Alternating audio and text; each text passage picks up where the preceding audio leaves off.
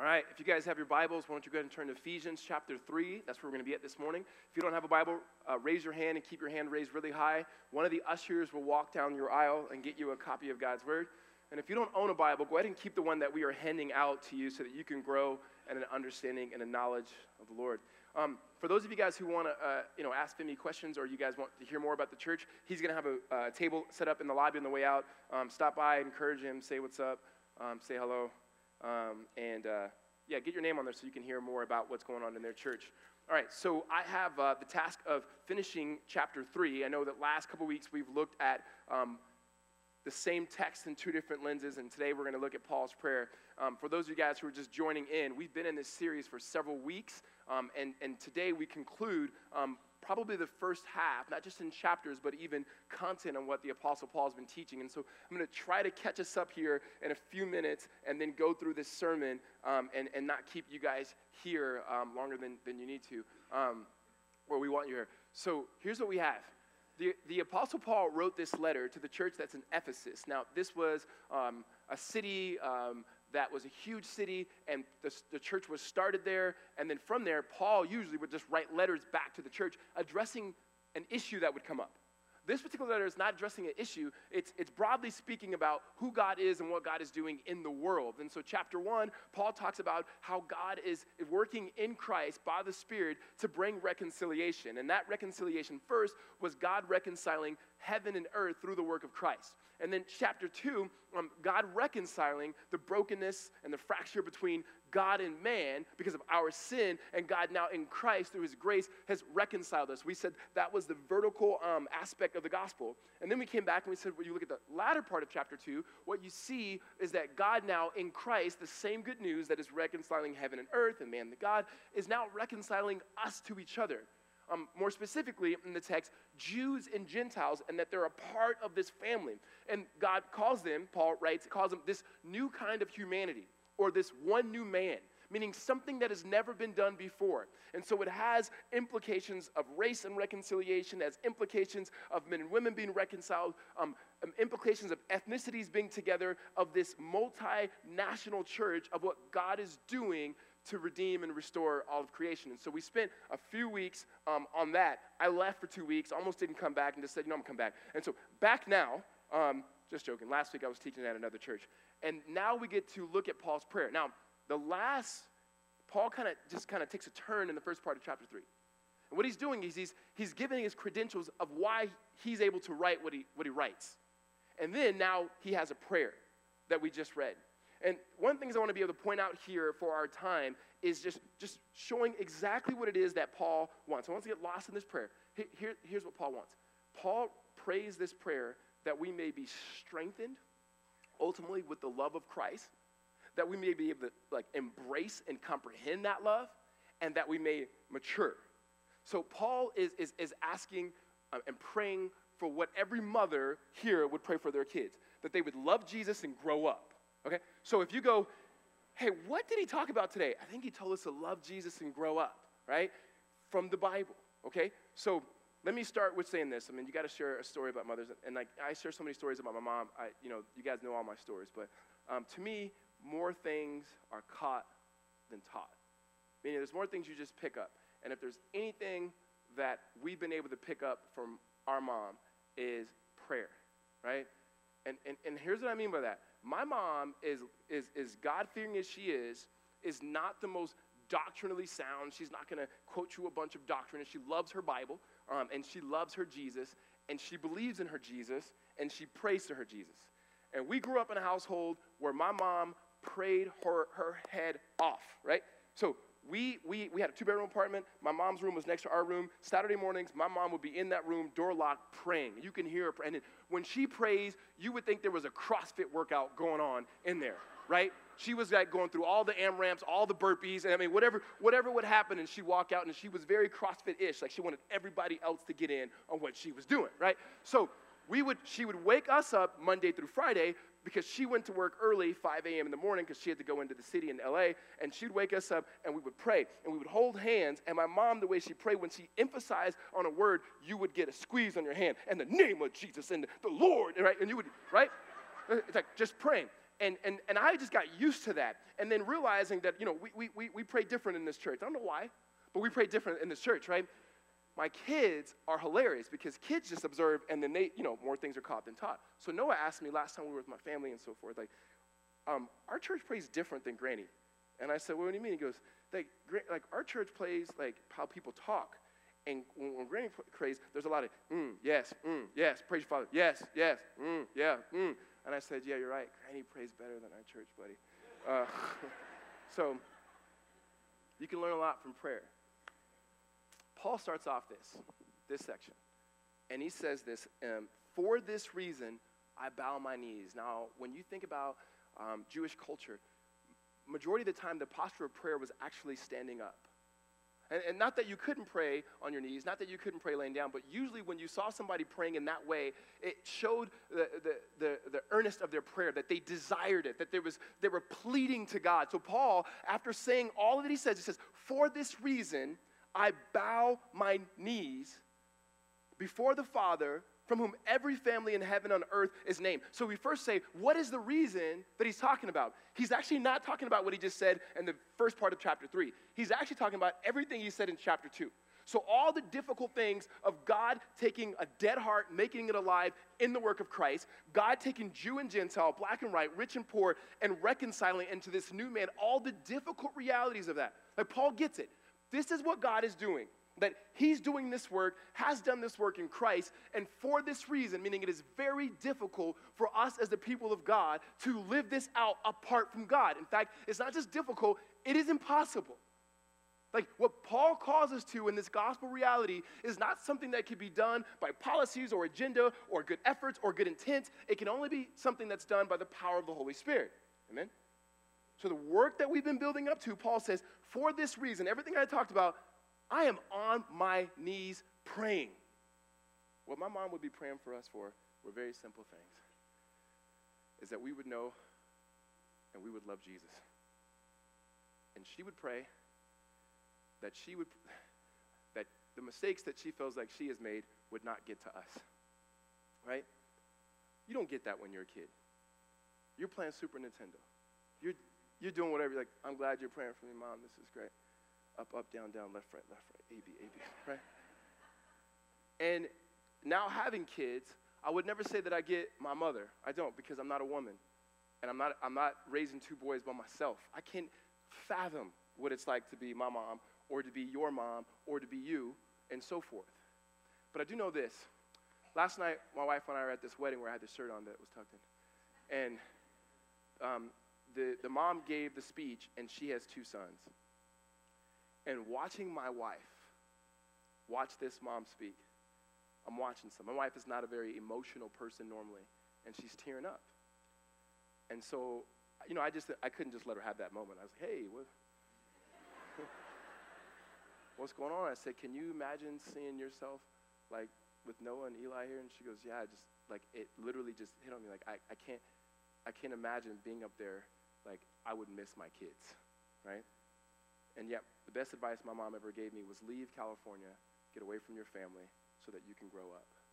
And I left, and I'm no longer near my family. My brother and my sister are with my mom this morning, and I'm here. But I'm going to be there on Wednesday. We're going to be together. And there is this sense of a mother's love for a son and what or daughter and what a mother wants to give and how they will go through anything to get there. And I'm not saying, you say there's equality between men and women. There are, but women, when it comes to the way that they do things for their kids, and it's not disrespect to the fathers. You get Father's Day. We don't usually do anything for you, but you get Father's Day. But there is something the way, like you were singing that song, there's reckless love of God, right? That's God. And then a mom. Like there are just things that a mom can do and say and the strength and give away and impart to a kid that is amazing. Paul's saying in this, if there's something I can give you, is that same kind of love, and that love has to come from the Father. And this particular life that our moms prayed for us, many of our moms, that Paul is now praying for us as the body of believers, that we ought to continue to pray for, is a love that is centered and saturated in the love of Christ. So like love Jesus and grow up. Listen to the prayer. This is how Paul prays it. It continues. From whom every family in heaven and on earth is named, that according to the riches of his glory, he might grant you to be strengthened with power through his Spirit in your inner being, so that Christ may dwell in your hearts through faith, that you, being rooted and grounded in love, may have the strength to comprehend with all the saints what is the breadth, the length, the height, the depth, to know the love of Christ that surpasses knowledge, that you may be filled with the fullness of God. Paul is saying, here is what I desire. I desire that you may be strengthened with power. I mean, he's kind of mixing his words here, going, I want the most power that God has to strengthen you. And he says, according to his riches. Now what he's saying is that God has enough to give us what we need. And so if you think of a different vernacular, his pockets are fat.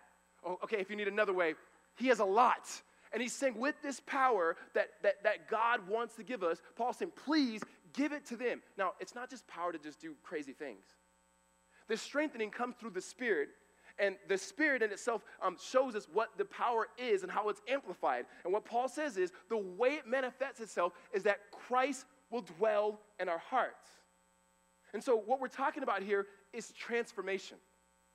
And in the Greek world, in their day, transformation, or what they would call is virtue. And virtue happened by the way of you accomplishing something. So the way Aristotle would have said it is something, you go defeat something, you go accomplish something, then you will have certain virtues. Well, the gospel completely is upside down. You don't do anything in order to receive this virtue. It's something that comes to you passively by faith in what Christ has done on your behalf. It becomes good news that you receive and you live into that. Now, he's already talking to Christians. And so why would he pray that Christ would come dwell in the hearts of Christians? He's not saying your first time you receive Christ. He's saying you already know Christ. This is growth he's talking about here. This is you growing in the likeness of Christ, that Christ would dwell by the Spirit through faith in your life. Now, the word dwell there has a picture of union and of permanence, right? And so let me think of it this way, an illustration that might be silly, but when you're single or you live, you're not married. If you want to, especially if you live by yourself, you want to design your home a certain way. You do that. Nobody can tell you what to do. People can make suggestions, but you're like, this is me. Then you get married. You become one. There's union there. There's relationship there. And there's certain things that maybe you wanted a certain way, but then maybe your spouse didn't. And because you want to love your spouse, you change some things, right? No. So when Holly and I, when we got, you guys got to figure this one out. When Holly and I got married, there were certain things that just changed about us. And not things that we just intentionally changed. There are certain things we did, but we became more like each other. And the longer we've been married, we'll be married 11 years this summer, is that the more we become like each other. And even though my wife and I were different, but there are certain things we're alike. And then there's certain things that in the relationship, we can say there's certain things that don't need to be anymore, right? That's just any good relationship. Like these people, these things. In our case, these particular clothes don't need to be in your life anymore, right? Now, you may go, what, was it something inappropriate? No. We don't need, that's a whole other conversation. I've shared this with you before. When I got married to Holly, there's certain things when you date, you don't say everything, right? Hear me. There's certain things that when you date, you want to be honest, but you don't say everything. When you date, you don't say everything. I just want you guys to hear that. So there was this outfit that Holly would wear that I'm like, ew. If we ever get married, I can't wait to, right? So, and it was overalls. Now listen. I know that like overalls are in now for men and women and everybody and some people. To me, one man's opinion, not scripture, overalls are cute on little girls, pregnant women. And not my wife when we got married. So I said, hey, these overalls, yeah, they gotta go. And she goes, oh yeah. I said, you're a grown woman, you should be wearing these overalls, right? And she goes, oh yeah, okay, I got you. So she takes the overalls, and then she goes into my closet, and she pulls out this Echo shirt that I had. And I thought it was a dope shirt. And she goes, look at this shirt. I'm like, what's wrong with that shirt? She goes, there's a rhino on your shirt. And I said, yeah, that's how Mark Echo gets down. And she goes, grown men shouldn't have animals on their shirt. So I had to take the shirt and put it next to the overalls. You know what I mean? Somebody somewhere is wearing that right now. Like, man, thank you. I appreciate whoever did. Right? There was no rule book. There was no rules to like, this is what you do, this is what you don't do. But because of the union, because of the relationship, there were certain things that we did. What Paul begins to communicate, that Christ would dwell in our house, that means when we have a union with Christ, that when we are intimately involved with Christ, that when he is Lord, when he is Savior, when it is Christ and the good news in which he gives that elevates and raises our affections for him, our lives begin to change. That a person, man or woman or child that is in Christ, that is not beginning to look more and more like Christ, is because they are not being filled and being strengthened with the power of faith that comes through the Spirit. And here's the reality. All of us are guilty in this room if you were in Christ. There are moments in your life where you have a mechanical relationship with Jesus who desires to have a personal relationship with you. Meaning there's a transactional, like I will read your word, not do what you tell me not to do what you tell me to do, and then we'll be good. That's not a relationship. The other night, Holly and I are sitting on the couch. We're watching a basketball game. There's probably 2 seats in between us. You say, oh, because your kids were sitting there. No, we put them to bed. And about 10 minutes into it, nobody's on their phone. Holly looks over at me, she goes, hey, are we going to connect? 10 minutes had gone by. And I'm like, man, yeah, we didn't even. And it wasn't like, there was nothing like I was mad about it at her. There was nothing, I don't think she was mad about me. I mean, she didn't say nothing, right? But it was just that gap of going, if we don't intentionally do this, there's a physical, spiritual, emotional disconnect. My wife's not going to leave me. I'm not going to leave her, but we're disconnected. Listen, if you are in Christ and you're not intentionally building that relationship, there's a disconnect. He's not going to leave you nor forsake you, but through your actions, you are actually leaving and forsaking him. Paul's prayer is going, if we're going to talk about gospel, we're going to talk about reconciliation, we're going to talk about growth, we're going to talk about anything, please, Lord, make sure that they're strengthened, make sure that they're empowered, make sure that their faith is increasing, and make sure it is centered on the love and work of Christ, and that he would dwell in their house, and that they would intentionally meet, continue, grow, trust, fall in love with the one who at infinite cost to himself gave themselves for them, that they may look more and more like Christ. Amen? And this is not just individually us doing our own part. This is collectively as a body of us encouraging in community with one another that we may be filled and flooded with the Spirit of God in such a way that we resemble and look like Jesus to each other and the community around us. Paul says, don't talk about race and reconciliation. Don't talk about being reconciled to God unless you are on your knees praying that God would strengthen the people of God through prayer by the Spirit that we may understand the love of Christ. So Paul prays that first part. So it's loving Jesus, but he also wants us to comprehend this kind of love. So continue in the prayer. Paul says, so that Christ, verse 17, may dwell in your hearts through faith, that you being rooted and grounded in love may have the strength to comprehend with all the saints what is the breadth, the length, the height, the depth, to know the love of Christ that surpasses knowledge, that you may be filled with the fullness of God. Now, here's what he says. He says being rooted and grounded in this love. And he kind of has 2 metaphors. One is like a botanical one, like ground, like there's soil, that the love is the soil in which we're rooted in. And the other one is architectural, like there's a building. And if you think about both, one is work that you have to do with your hands, and the other one is, from an architect standpoint, you have to have vision and design to know things. And he's saying this love is something that we grow deep in, and it's also something that we have to be intentional about, that we have to have, in some ways, and Jake's going to come back next week and talk more about this, is an imagination of what it looks like to live in the love of God. As Christians, we have like the worst imaginations. We're like robots, and yet we believe in a creative God, in whom we're made in his image. And he's saying that there has to be a level of rootedness of work in the love of God, but then also there's this design, this beauty of, I imagine, what does it look like for the people of God to actually grow up into this love? And this love is not just something you raise your hand, you receive Jesus, and then you just hold on to your born-again stick until Christ comes back. But this love is something that we receive and we're growing in.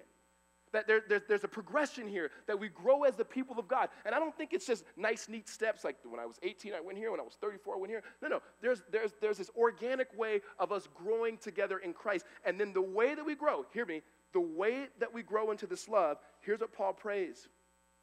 that we may be strengthened to comprehend. That means to grasp with all the saints. Hear me. The way that we grow is with all the saints. You say, what does all the saints mean? Well, in the Greek, all the saints mean all the saints, right?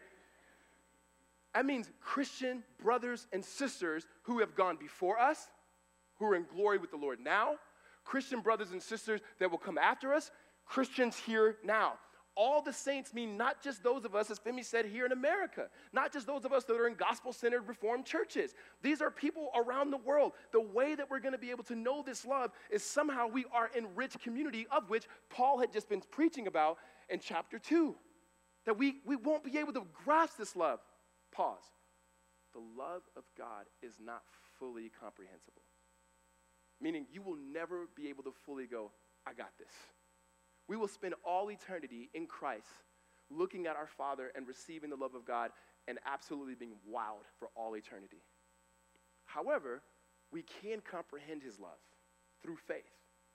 And what Paul continues to pray for is that with all the saints, that we may be able to know the breadth, the length, the height, and the depth, to know the love of Christ that surpasses knowledge. So what he's saying is that with other brothers and sisters that we do this. Now hear me. This is not through books. This is actually through meals. Through books, you can learn at a distance, which is helpful. Through meals, you learn flesh on flesh. Through books, you can have an idea and some concepts. Through meals, you actually have to see how another eats and what they eat and hear their life. What Paul is talking about is we have to learn from different traditions. And what I mean by that is we have a particular tradition that we have here, and we think it's good, but it's not like the only one. That we don't exhaustively say we know God and nobody else does in Christ. No. There are other churches. We do relatively well at theology and doctrine in our tradition. We don't do that well at prayer. Some of you are amazing at it. But we're not a church that people would say, yeah, they're just kind of known for their prayer. Pentecostals are. Presbyterians are incredibly good at doctrine. Baptists are very, very good at evangelizing. There's an altar call every other minute, right? And that's not a critique. That's saying we have to learn from different traditions, and not just traditions of different denominations, but also all the saints around the world. There's something that we need to learn about the love of God through what Latin Americans can give us. There's something that we can learn about the love of God to people in Asia can give us, through Africa can get us, whether it's Nigeria or Wakanda, right? There's something that you begin to learn. So for me, one of my first classes in the master's course that I was taking when I was getting my master's, but the professor was talking. First, he started off by saying in the class, he said, what do you call someone who speaks 3 languages, like trilingual? What do you call somebody who speaks 2 languages, bilingual? What do you call someone who speaks 1 language? He goes, American, right? And I was like, oh, I don't get that, right? We looked at the story of the woman at the well, and at the woman at the well, we read the story, what was the woman's sin, and so forth. If you're not familiar with this story, you can go back and read it. I don't have time to share all of it. But there's this woman who's with Jesus at the well, and usually the way we interpret it, if she had a sin, her sin was, she'd been with different men, and the man that she was living with now wasn't her husband. She's living, just promiscuity. That's what we would say.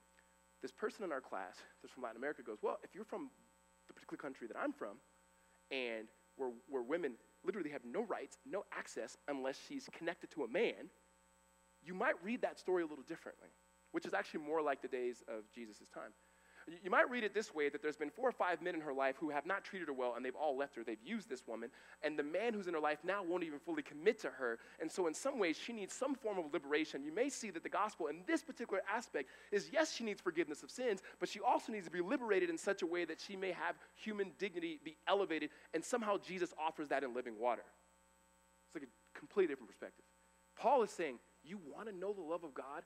The height, the depth, the breadth. Okay, you will best understand that in community with others who are not like you, in your city, in your country, in the world in which God has given us. Saints that have gone before us, and then saints that will come after us, that we begin able to understand this love. He says, when we understand this love, he says that we begin to know a certain knowledge that surpasses knowledge. You go, what is he talking about? Well, knowledge, just like we understand it now, is usually known or seen through more of an enlightenment thinking, scientific method way. So the way that we know something is if we could put it through the scientific method. Paul's saying there's a greater knowledge than that. Nothing wrong with that, but there's a greater knowledge that surpasses that knowledge. So we can say, yesterday it was really hot. We can measure it. We can do it in a scientific way to go, yes, it's hot. Experientially, it's hot. Then you can go something like music. You can say, well, there's certain music that's just beautiful. There's like when you hear Alicia Keys playing the piano, you just go, my, right? And people who know music go, yeah, that is beautiful. You can't necessarily put that through the scientific method. And then there's a deeper knowing, and this is deep experiential. It's the way a child, right, loves his mom. You can't put that through the scientific method. You watch it. You watch when the child gets picked up by their parents today, and the child runs to his mother, and the mother picks him up. The mom doesn't even really have to pick the child up. It's like a cheerleader running up and getting. The mom just kind of does this, and the kid's like, right? And then the best part, you go, yeah, so far that child loves his mom. And then the child puts his face in the mom's neck, which we know is the best place when a kid hugs you, like right in the neck, as deep as they can go, right? You go, man, that child loves his mother. Paul is saying, he prays that we have the strength to comprehend that sort of love that surpasses knowledge. The love where we are accepted, welcomed into God's family, in which he has his arms, we jump into his arms, we are part of his family, we experience the love we have through his son who has welcomed us in, this same love that not just welcomed us in, but he's now in our life dwelling permanent in such a way that we love him, and in loving him we grow in the context of one another that we may actually mature as followers of Christ. Amen? He wraps his whole prayer up, in this particular section, with this, and to know the love of Christ that surpasses knowledge, that you may be filled with the fullness of God. The fullness of God that he's talking about is that we begin to look more and more like Jesus. More things are caught than taught. If you spend time with Jesus and you spend time with the people of Christ, you begin to actually look more and more like the one in whom you worship. If you're not looking more and more like the one who worship, who are you spending time with? And who's dwelling in your heart, or what's dwelling in your heart? What is raising your affections if it's not Christ? And whatever those things are, we got to repent of those ways and repent of those things and run fast to the one who will never leave nor forsake us, and pray the same prayer that Paul prays, that we would be strengthened with power in our inner being by faith, by the Spirit, that Christ may dwell in our hearts, that we may comprehend this height, the depth, the length, the width, to know the love of Christ, that we may actually mature in it. And in maturing in it, we may pass it off to our children, our friends, our community, and people, that they may know the love of Christ, because God has imparted that love in our own lives. Amen? Let's pray. God, we thank you for the great love and grace that you have given us through your Son, Jesus. We thank you, Lord, for a day like today where there's just moving parts and all beautiful and all good. And underneath it, Lord, the brokenness, the hiding, the darkness, that we need your light and your grace to shine, to bring renewal and encouragement, forgiveness and healing. And Father, that you would continue to make us one. God, I pray that today would be a blessing, Lord, for us in Christ, Lord, that we would trust you, grow in love in you, and grow in maturity with the grace in which you give us by your Spirit. God, we love you because you first loved us. In Christ's name we pray. Amen.